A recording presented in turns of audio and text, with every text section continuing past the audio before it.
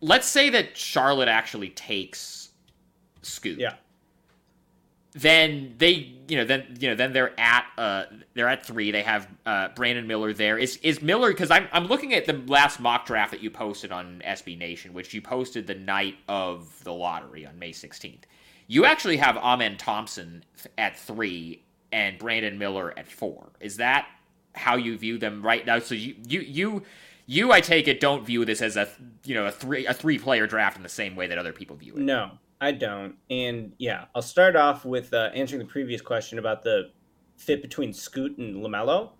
Okay, which I only wanted to get to because I want to try to figure out how likely it is that Charlotte is just posturing about taking Miller. So I'll just do it quickly, but if I was Charlotte, I would take Scoot, because to me, Charlotte they have the worst talent base of any team in the league, and Scoot's the most talented player on the board after Wembanyama. So I would just take him because the team doesn't have any talent, and then you sort of figure out the fit later. But also, like, I'm super high on LaMelo. I think LaMelo is phenomenal. If you asked me to choose between LaMelo and Scoot Henderson, I might take LaMelo. Like, he's 6'8". He's an incredible ball handler. I think he was second in the NBA in 3-point attempts per game this year and shot a pretty high percentage. So he can take volume threes. So yeah, I think that those two guys could work together, but a little bit of a clunky fit. And I believe it's more likely that they take Brandon Miller and that Scoot is on the board. In terms of why I had Amen 3 to the Blazers in my most recent mock draft on SBNation.com, which you can still find if you scroll to the bottom of the front page. That's where I've kept it on the website. I put Amen there because I have Amen as the 3rd best player in the class. Like, to me, Wemby is in a tier by himself. Right. Then Scoot is in a tier by himself, is the 2nd best prospect. Then after that, I would go Amen Thompson, Cam Whitmore, and then 5th Brandon Miller. Oh, wow. And, that sounds like a big insult to Miller. Okay. But I don't really think it is. Like, when I guess we'll get to this, but are you just talking about Miller as a basketball player, or are we also talking about the off-court stuff? I would say it's 90% basketball, 10% off-court stuff, but it all goes into it, right? Okay, because I'll just say this right now. I'm aware of the thing in January, the killing that he was at the scene of, and police say he drove the gun to the scene of the crime. He was not charged.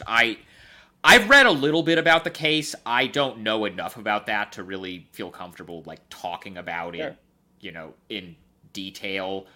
Obviously, he's going to have to answer those questions from, the whatever teams he meets with, whether that be Portland. The Blazers haven't brought him in for a workout yet, but whenever they do, he's going to have to talk to them about it, and they're going to have to feel comfortable with that, as well as like Charlotte's going to have to feel comfortable about it. He's going to, they're going to have to answer that stuff at some point, and people are going to land wherever they want to land. And I just want to put that out there that I'm aware of this stuff. It's something we'll cover a lot more in detail whenever they work him out, and especially if they end up drafting him. But when we talk about him the rest of the way, I think we're just going to talk about him as a basketball player. Yeah. That's kind of my... Yeah. That's where I'm at with it right now. I haven't read enough about the case to be able to talk definitively about it. Yeah. As a basketball player, he's the 5th best prospect in the class, which is what I think. Now, if you look, if he goes number 2, Heiken, there have been a lot of busts go number 2 overall. James Wiseman is probably the worst pick of the decade. He went number 2 overall. Bagley. Oh, wait, maybe the worst pick of the decade is Marvin Bagley III.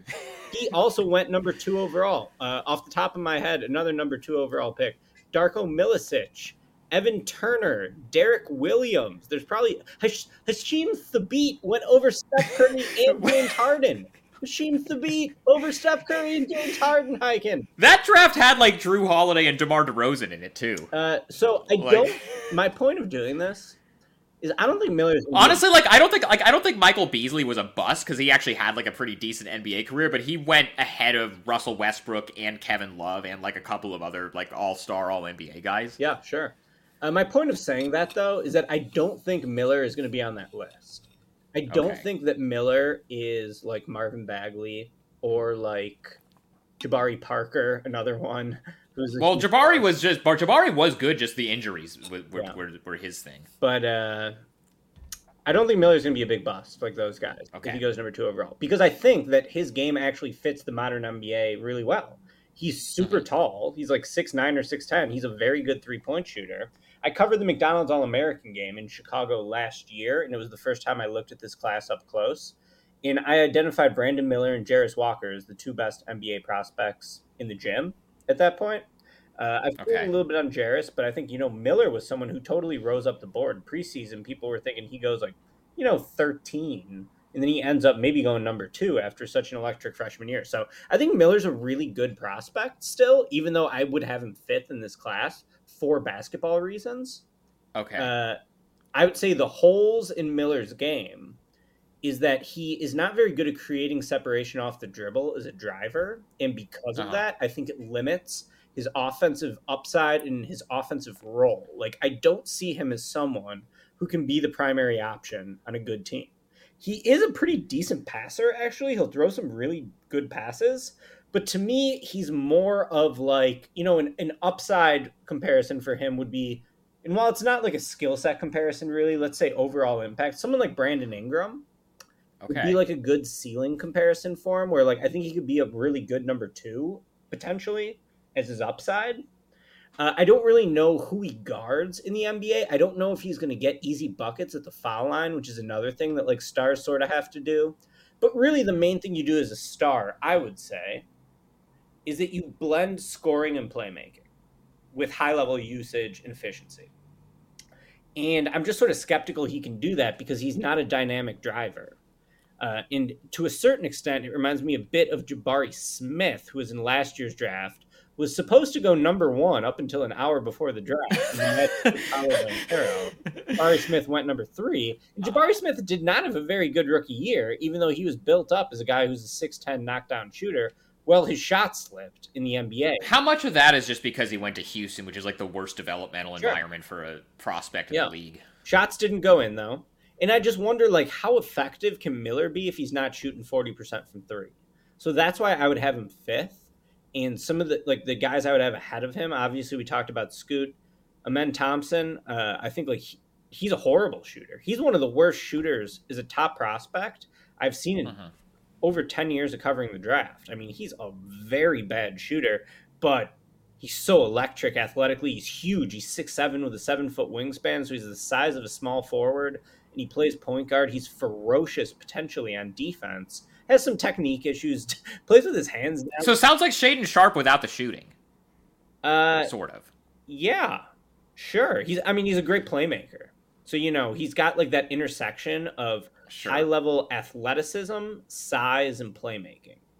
And that's like really rare in the NBA. Like, how many guys are 6'7" and amazing athletes and amazing playmakers? Like, that just doesn't really, there's not, like, I don't have an Amen Thompson comp. Like I told you, De'Aaron Fox for Scoot. I don't really have one for Amen because his strengths are so stark and his one weakness of shooting is outside shooting is so stark. And he really doesn't even have a mid-range game. But so yeah, I just think Tony Allen maybe just for that same Tony Allen, like a bigger Tony Allen maybe for that same reason. Yeah, but he's like a sick passer. He could be like a 10 assist guy. Okay. Ja is like kind of a lazy comparison for him. I don't think that that's like a really good one. I mean, he's so much bigger than Ja. He's 6'7" with a 7-foot wingspan. Right. He's a monster. So I don't know. I'd have to think more about it. I mean, how about Andre Iguodala maybe, but like a better passer? Maybe like okay. Iguodala might actually be a better comp for his brother. For a star. Okay, yeah. Tell me then about what are the different, because the Blazers actually brought both of them in yesterday, and I, just in the little brief media session that we did with them, I was very impressed with both of them. It seems like both of them are very sharp, and they both kind of have the right attitude and are about the right things. So, just from a selfish beat writer standpoint, I certainly wouldn't be against drafting either one of them. So tell me what are the differences between them and how big is the separation of talent gap? Because right now you have Amen at 3 and you have Asar at 7. Like how big is the gap? How, what are kind of the differences in their games? And is there one that you think would be a better fit in Portland than the other? How surprised would I be if Asar has a better NBA career than Amen? 1% surprised or 0% surprised? Okay. Asar's awesome. It's also really hard to tell them apart when you watch their games because they wear 1 and 0. The jerseys don't really like, they're not like, the numbers don't stand out. So it's, and they look identical, obviously, if you see them up Yeah. close. And they're the same Yeah, we size. They're both just 6'7", got them yesterday, yeah. you know, with the 7-foot wingspan. So, but there is a difference in skill set. And the difference in skill set is that Amen is going to be one of the 5 best athletes in the NBA next year as a rookie. He is a freaky athlete, 0.05 percentile, or point, I guess, 99.5 percentile athleticism, whatever it is. Who's a better athlete, him or Shaden Sharp? Yeah, you know, that's the type of athlete you're talking about. Okay. You know, like he's a freak. I would actually probably take Amen. I think so. Like Sharp is a better leaper. Amen has that athleticism that can like just cover ground so quickly. You know what I mean? And Amen's also a sick leaper as well.